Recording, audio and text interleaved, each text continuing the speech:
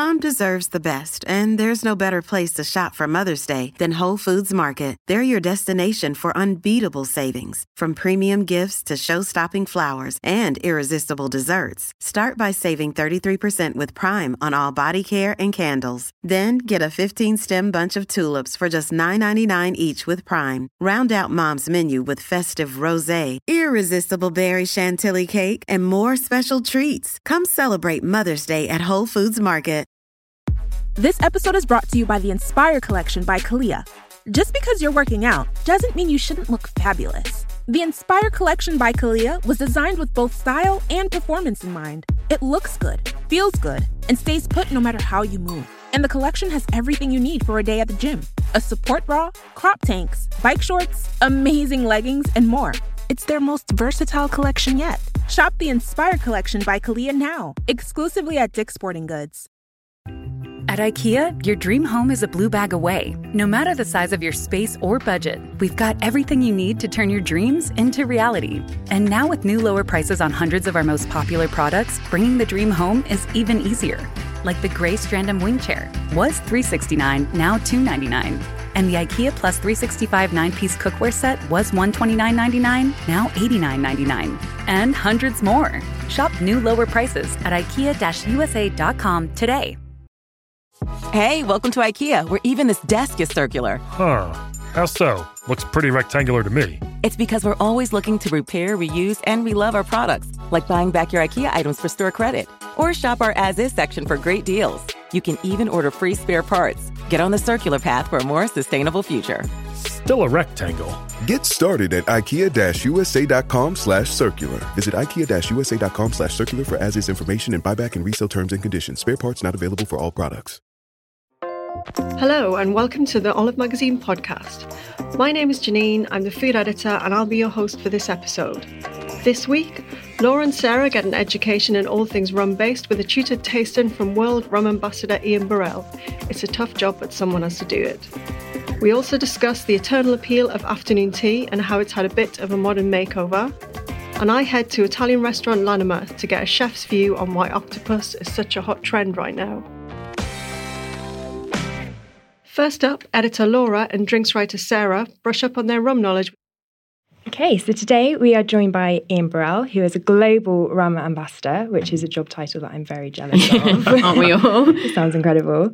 So Ian, if you just want to introduce yourself a little bit, where you started. Well, Ian Burrell, I'm global rum ambassador, and basically I just travel around the world getting people to drink rum with me. Great. And I get paid for doing it. Amazing.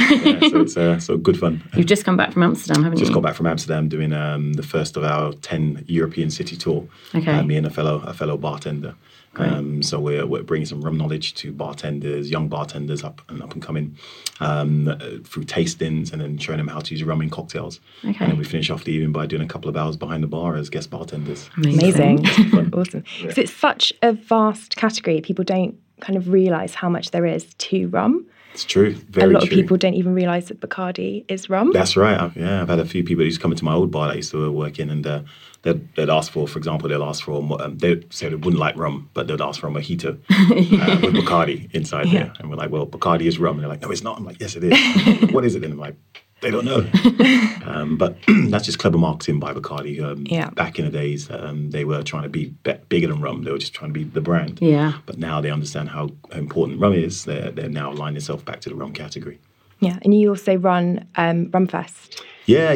Rumfest is a 2 or 3 day event, in fact now. But celebrates the category of rum. So we have rums from all over the world. People come and taste and sample and experience rums in different ways, whether it's with cooking or pairing with chocolate, pairing with marshmallows.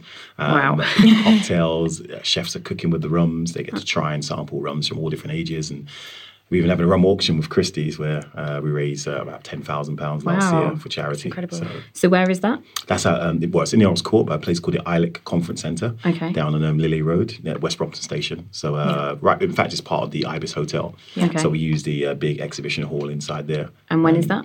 It's the 22nd and 23rd of October this year. So this is the 10th anniversary. This is the 10th anniversary. So longest running rum fest in the world. Amazing. In my diary now. Yeah. Make sure I get you some tickets too. Yeah. Thank you. Hook you up.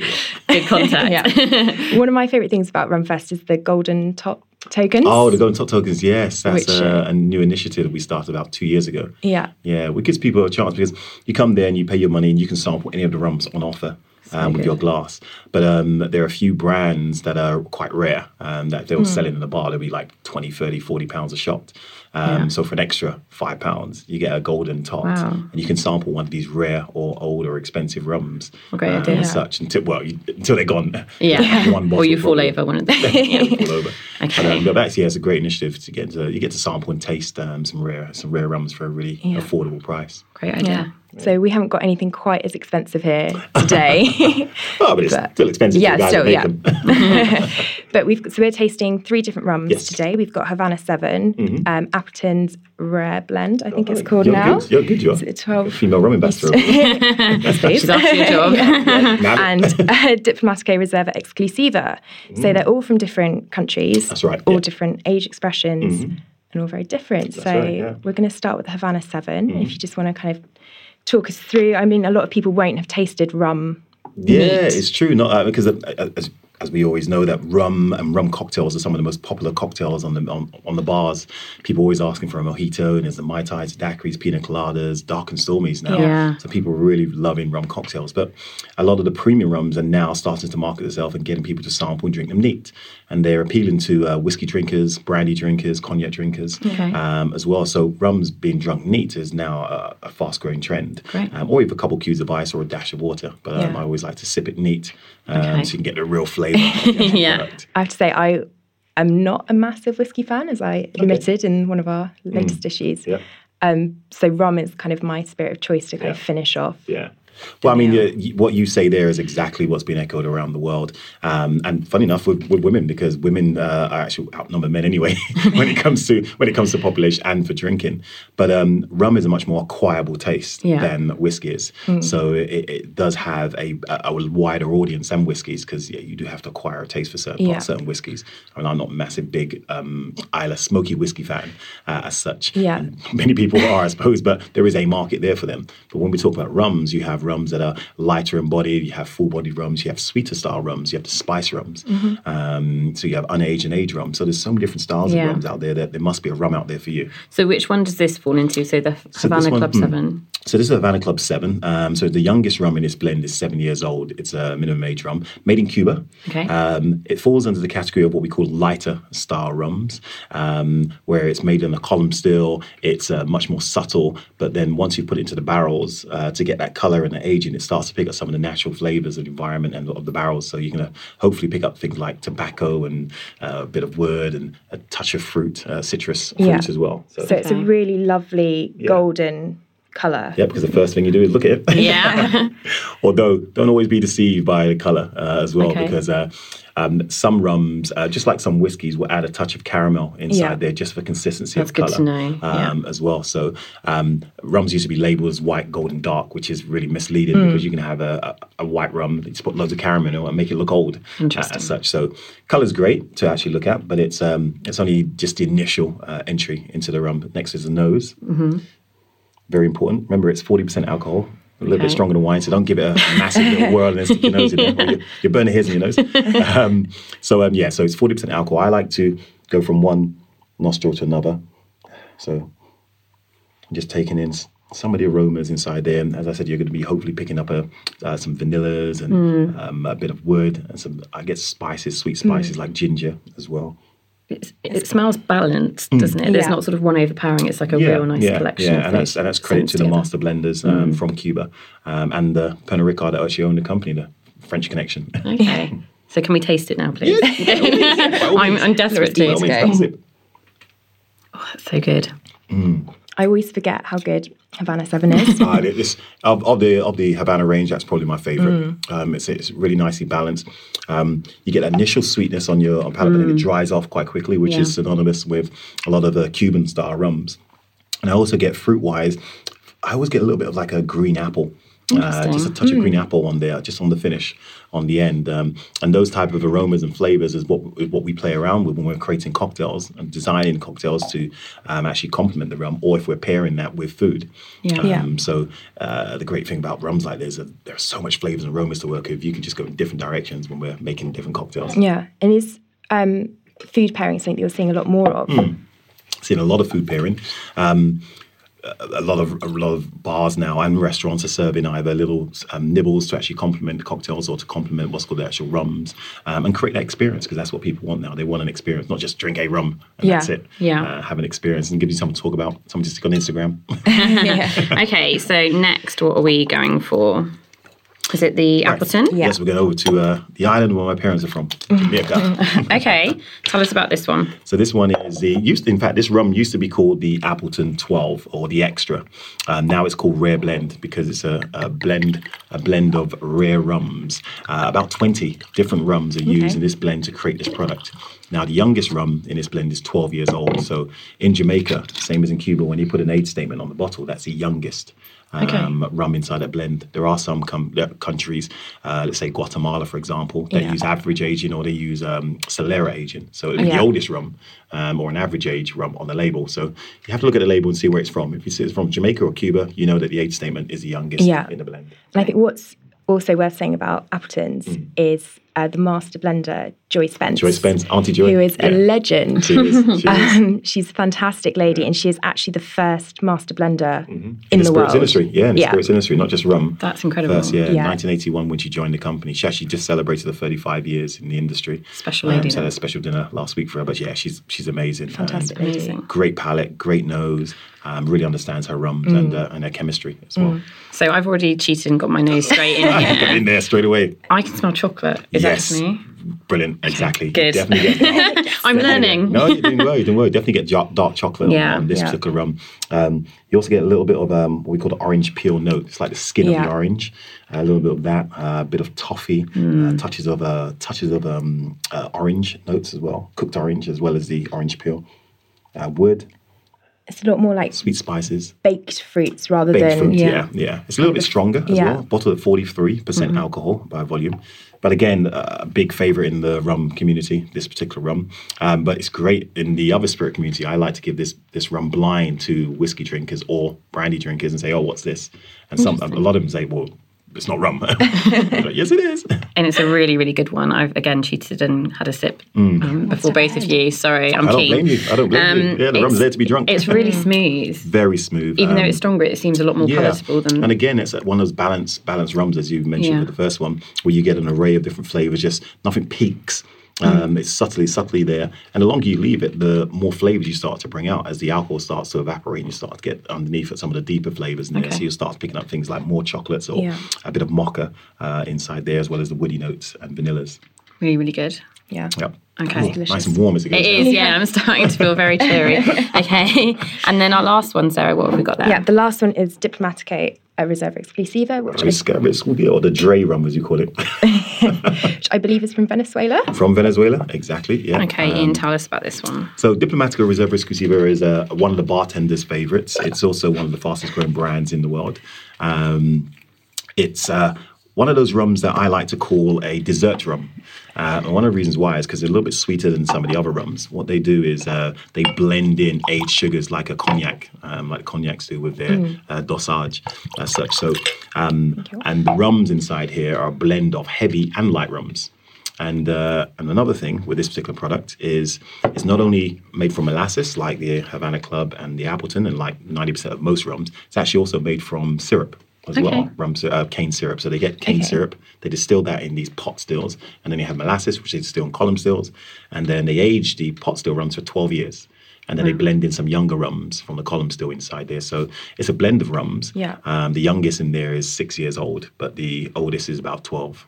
Okay. So it's they don't use an age statement on there, but it's a beautiful, as I said, it's a sipping after dinner sweeter style rum. Just before we get into this one, I've still got the taste. That's such a long finish. It is a long finish on the Appleton. I can still taste it in my mouth. I'm going to cleanse my palate just to make sure I've got ready prepared for this one. But it's a darker colour, isn't it, than the others already? Yeah, darker colour. But again, that could be on any rum. It could be caramel added to that. Yeah. It could be extensive aging in barrels. Yeah. So colour is nice to look at, but it's not always a reflection of the aging inside the product. That will come with taste and balance on your palate. Nose-wise on here, I get the first thing that jumps out on me is a little bit of banana and toffee. Banana, spot on. As soon as you say that, a bit of banoffee pie, caramel, brown sugar, vanilla. It's really vanilla, almost like that kind of cream soda. Yeah. Is it a bit smoky as well, or am I imagining you get a touch that? of smokiness. Yeah, a lot of smokiness will come from the barrels that they'll use. They burn the inside of barrels when they're aging rums. Okay. Some of that smokiness might just come from the way it's been aging in a natural environment, taking in some of that natural Caribbean or tropical vibe and essence and terroir. Ooh, that's really good. Starting to get a bit more husky now with you. That's really nice. So again, this one's bottled at 40% alcohol. As I say, it's a little bit sweeter, so it's, as I say, a much more end-of-the-meal dessert style of rum. Yeah. But again, a lot of bartenders use that in cocktails. They like to make things like rum old-fashions and rum Manhattans using this particular product. But it's a really nice, easy, entry-level rum into the big boy territory, like the Appletons of the world. This is a nice way to actually introduce people to a category of rum, which is the after-dinner dessert rums of such, but still seen as a premium. And when you take into consideration that these rums are aging in the tropics, and they're aging a lot faster than spirits that are aged in, say, Scotland. Yeah. In fact, in Venezuela, they age 5 times faster. Because they're losing 10% of alcohol every year for evaporation. Scotland's 2%. So a rum that has a predominantly 12-year-old body inside there, that's like 6-year-old maturity of whiskey. And that's what people talk about when they talk about the Duppies share. The Duppies share, exactly. Yeah, we have that in Jamaica. The Duppies are the Jamaican ghosts that take their portion of the rum. I love that. They're a little bit more happier than the angels in Scotland. Yeah, I can imagine. That was so interesting. Delicious. Yeah, thank you. Super, super interesting to try all of those. And they're also so different in their own ways. Yeah, and that's a beauty. I mean, I know rum lovers that would only drink Havana Club, only drink Appleton, or only drink Diplomatico, and that's their favourites. But it doesn't mean the others are inferior. It just means they're a different style. Yeah. And that's why I always say there's a rum out there for everybody. So what would be your advice to people who are kind of new to the rum category and they're looking at their supermarket shelf or their off-licence shelf and they don't know what to go for? Yeah. What are the kind of questions to ask? Well, first of all is, make sure they buy something within their price range. You don't want to spend a lot of money on a rum that you're not going to enjoy. So I would work my way up to the bigger, more expensive brands out there. So look for something that's aged, that has an age statement on there, and it's from the English Caribbean or from Cuba. That's about, say, 5 years old, 3 to 5 years old. Something really easy, entry level. Yeah. And you could either sit that by itself or mix that with your favourite mixer. Popular choice is ginger beer, ginger ale at the moment. Yeah. Ting. Yeah, love ting. Rum and ting. And then if you want to start to spend a little bit more money, say the £20, £25 mark, I would go for rums that have a little bit of a name, like the Appleton range, the Havana range, the Diplomatico. And then you have a product that other people have tried and tasted, and they've written about it online or their comments. So you look at what other people are saying about this particular product online and make that judgment there. And then after that, come to Rumfest and just try as many as possible, and then make your own opinion on what your favourite rums are. Great. Style olive outing. Yes. Yep. Olive outing. I've already put it in my diary. I'm there. Okay, so if people want to find out a bit more information, where should they go? Come to the webpage. There's rumexperience.com, where they find everything about rum and their experience of rum, here, especially here in the UK, or about the Rumfest, rumfest.co.uk, where you can see what happened last year, some videos and some of the rums that's going to be exposed, and hopefully encourage you to buy a ticket. Perfect. And if you can't make it down to Rumfest, if you visit olivemagazine.com, we've got Ian's pick of the top 10 rum bars in the UK. There you go. So rum for everyone. Yeah, it's my kind of experience. Brilliant. Thank you so much. Thanks so much. Thank you. Next, if rum's not your thing, then how about afternoon tea? Web editor Charlotte and digital writer Alex have tried dozens of afternoon teas between them for our website reviews, so who better to discuss this British tradition that keeps evolving all the time? So we've tried our fair share of afternoon teas in London and around the country, haven't we, Charlotte? We have. We've been talking about our favourite afternoon teas, and mine is at Sketch in the David Shrigley room, because I don't know if anybody's been, but have you been? I haven't, but I hear it's very pink. Yes, it's very pink. It's velvet, pink and black and white. So they've got lots of velvet pink sofas and seats. And then they've got David Shrigley's sketches on the walls that are black and white sketches. They're not for the faint-hearted. I'll just put it like that. A bit rude. Yes. So yeah, go and have a look, even if you can just go and have a look at that. But also they've got lots of little twists on the afternoon tea, like those really gorgeous little toasty wrapped up in a yellow ribbon. And what flavour is the toasty? It is a Comté cheese. So it's Comté cheese, so it's like oozing with cheese. It comes out of when you unwrap it, just like, yeah, it's brilliant.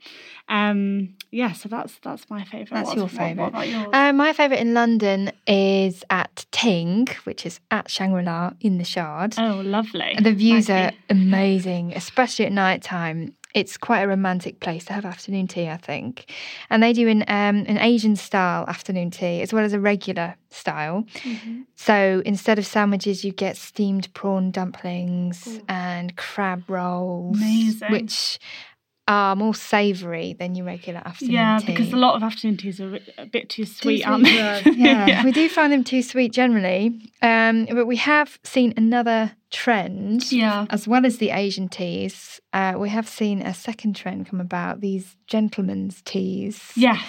Not sure what we think of those. It's a lovely idea because it's far more savoury, so you get pork pies, maybe a Scotch egg. There's a really good one at Covent Garden Hotel, and they do mini fish and chips, Scotch eggs, and then I think you can pair it with a Negroni or something. Oh, brilliant! You see, I would love that. Yeah, I'm not a gentleman, I don't know why it has to be a gentleman. I'm not quite sure where that comes into it, but regardless of the name, we are excited by that trend because sometimes they can be a little too sweet. Yes, yeah, definitely. Especially when you've got the scones and then the cake course. Because I usually, at the beginning of our afternoon tea outings in London, I always used to be too full by the end. Yeah. So you have to learn to pace yourself. It's always like, oh yeah, more sandwiches, please. Yes. And then you have scones, and then it comes to the pastries, and you can't even taste anything. There's a fine art learning to pace yourself for an afternoon tea. Yes. But it's not just London, because there are lots of brilliant afternoon teas outside of London, and you live relatively near one. You're from. I'm from Yorkshire. Yep. And if anybody's been to Yorkshire, I would hope that they've been to Betty's. There are plenty. I actually went to Betty's for the first time on the day that my mum brought me home from hospital, which was nice. Did you have a fat rascal? I did. I was I probably had a mushed up. Yes, I was a little fat rascal myself. Yes. But yeah, it's brilliant. Betty's, you went, didn't you? I recently? did. I went even on my honeymoon. I went twice on my honeymoon. It's that good.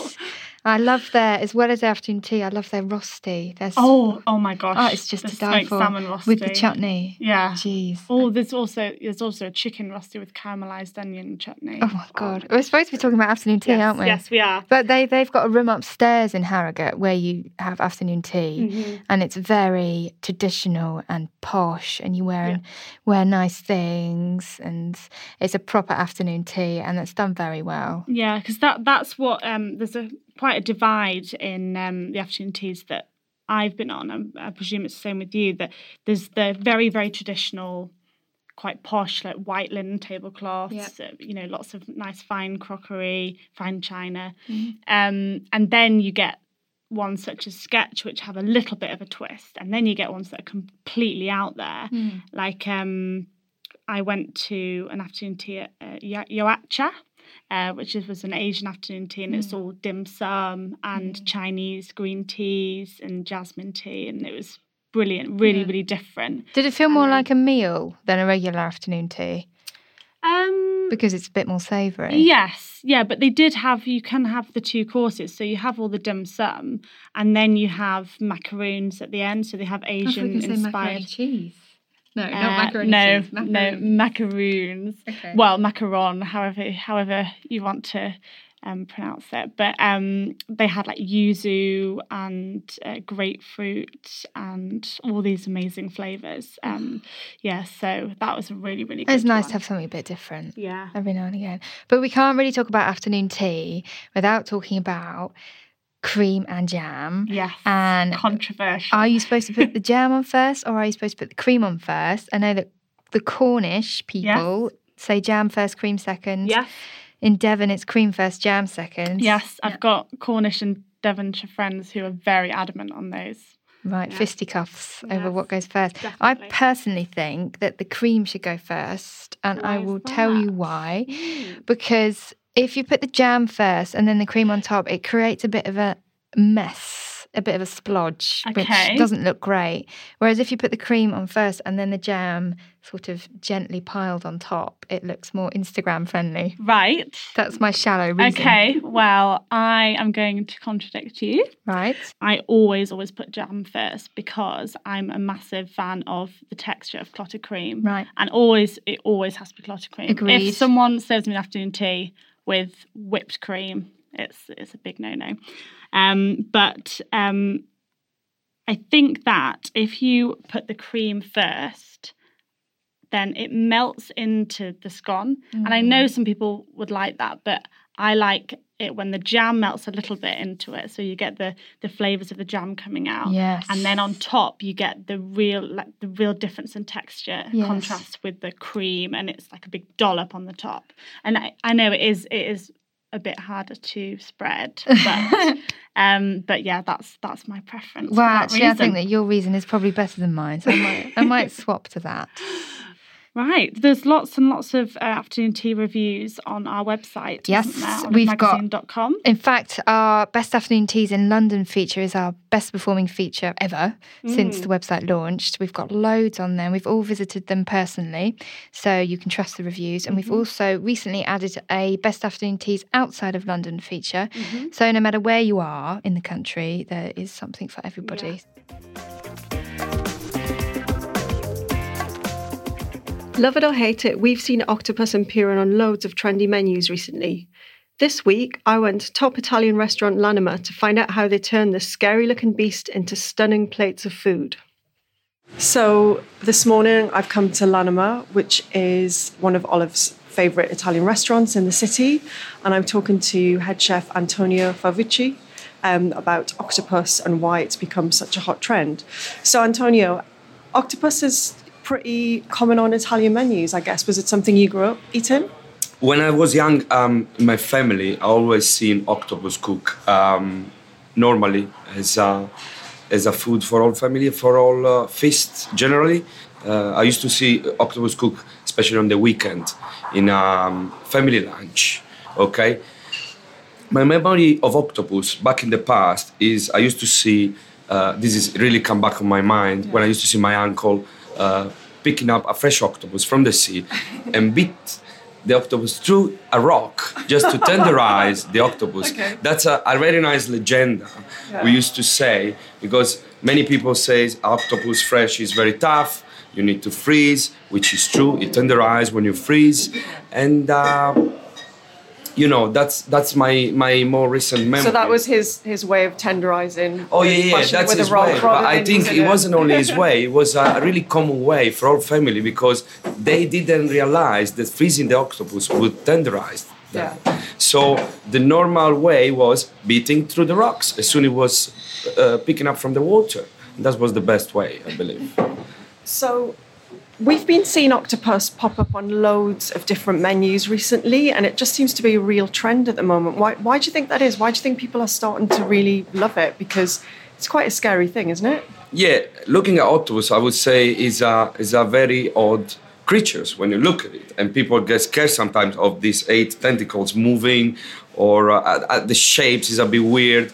But I think it's getting more popular now all over the world.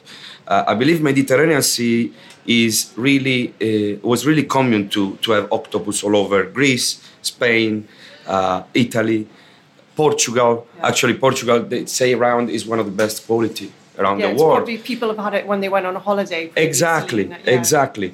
And as well, I would say a big portion is made out of Asian people. In Asia, especially in Japan, all over the years, back in the past, it's been used a lot by Japanese. So I would say in England, you arrive a bit later, but now I think with all these various chefs from all over the world just concentrate in a little city like London, which is no little, it became a big trend. And everyone is cooking octopus.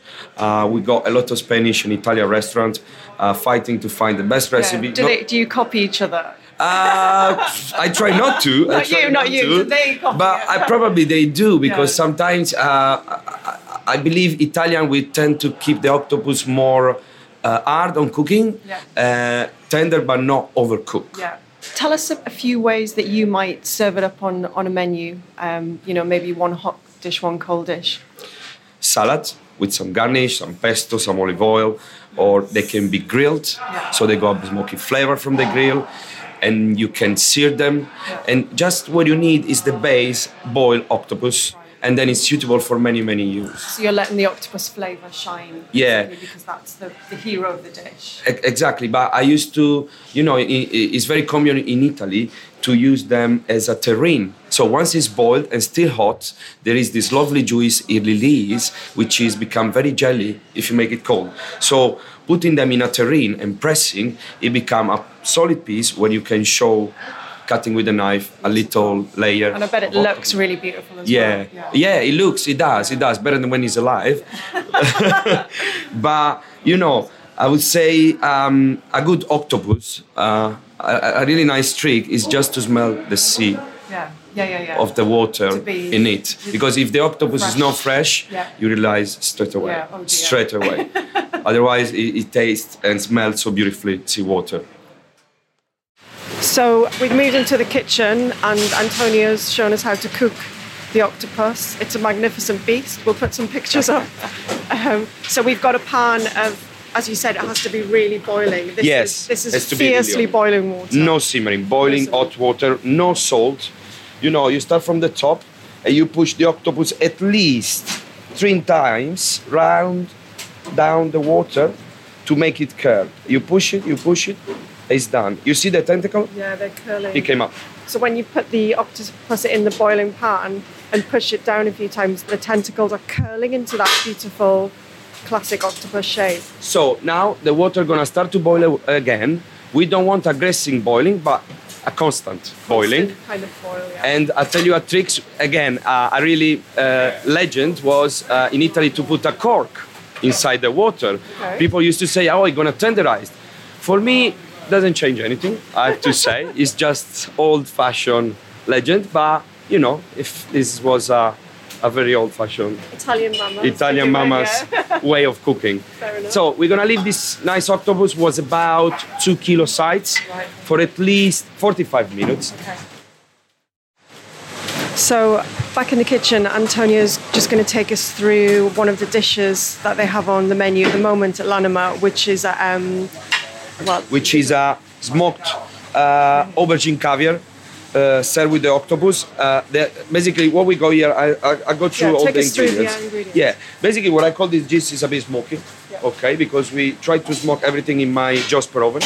So I've got beautiful black aubergine from Italy, Romano peppers, I've got lovely smoked burrata cheese, and this one we serve fresh as it is. That looks beautiful. I've got olives from Sicily, cooked in, again, oven. Yeah. Okay, so it's different quality. I'm not sure you ever tried this one, but they taste lovely.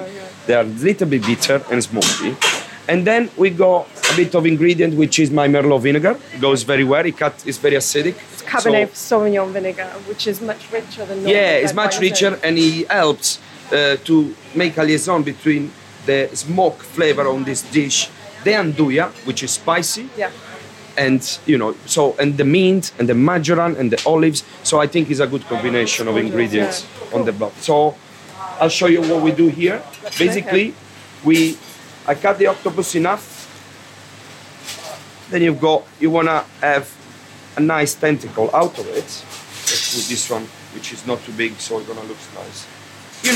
Another things I forgot to say, when you overcook an octopus, it's visible. Why as well? Because all this beautiful skin the octopus has, it's gonna fall apart. Okay. So when you see a white octopus, ask yourself what happened, because probably it's been overcooked. Okay. For me, this nice part doesn't bother me if it's not too much, because it's quite jelly. Yeah, okay. Nice. So I generally take out what I can, the excess, but not everything. Okay, so I leave like this. So you're trimming it into a nice, neat shape. Nice meat, nice shape. You want a nice tentacle finger. And what we do, we're gonna sear this one with a bit of olive oil in my plancha. Okay. Before we do that, obviously, my sous chef Piero has melted the andouilla without any ingredient, just with a hot base. Okay. So basically, the andouilla is a pork and chili, and it melts really quickly because the fat. It's kind of a soft salami. Yeah, soft salami is spreadable, I would say. It's very suitable for many years. I mean, those days in England, it's very common to see andouilla, and everybody recognizes now. So, can I have olive oil, Piero? Cold octopus after it's been cooked for 45 minutes. We have a hot plancha, or you can use hot pan. Yeah. It doesn't matter. A drop of olive oil, and we start to sear it. Gentle. You don't need any herbs, anything at the moment. Just octopus and olive oil. I don't add any sea salt to it because. So you're not cooking that. You're just bringing it back to life. You're just giving it a bit of heat. And yeah, heat and yes, correct. A bit of sear, because I think this type of food get really lovely when it's seared. Similar to calamari, squid, similar to cuttlefish. So our octopus is seared now, and we're seared. We have our lovely andouilla melt. So what we do, we just dip in the andouilla for a couple of seconds. We don't want to make too spicy, okay? Believe it or not, the andouilla looks very hot, but it's not, because the 70% of the salami is made out of pork, the 30% is made out of chili and paprika and peppers, so it's not that hot, how many people believe, okay? So once it's deep and done, and it's very nice color red, we're going to place our dish. Okay, so we're ready to plate the dish now. So we're starting off with...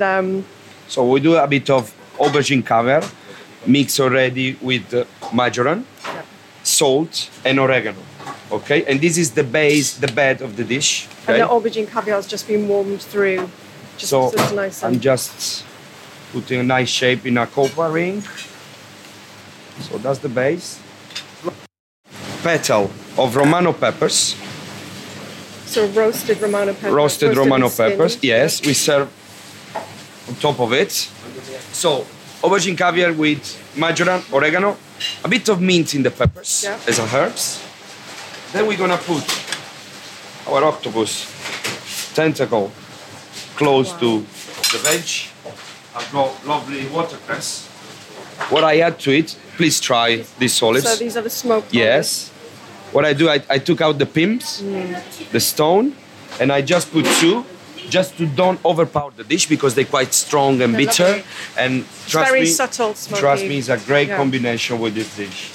What I've got here is a little bunch of watercress fontaine from France, the best quality of watercress, I think. And we finish with my lovely burrata. Wow. Which, again, differences from the normal one. It's been smoked. Yep. Okay. So burrata is a cheese from Puglia, and this is from Andria today. And then we finish with my lovely dressing around. I did a bit of olive oil out of the watercress. Oh, nice. So it's a bit of watercress oil. It's green. Gorgeous. Okay. So that's the dish. That is the prettiest octopus dish I think I've ever seen. So now you just have to try and tell me if I was wrong or right. Okay, I'm going to try this now.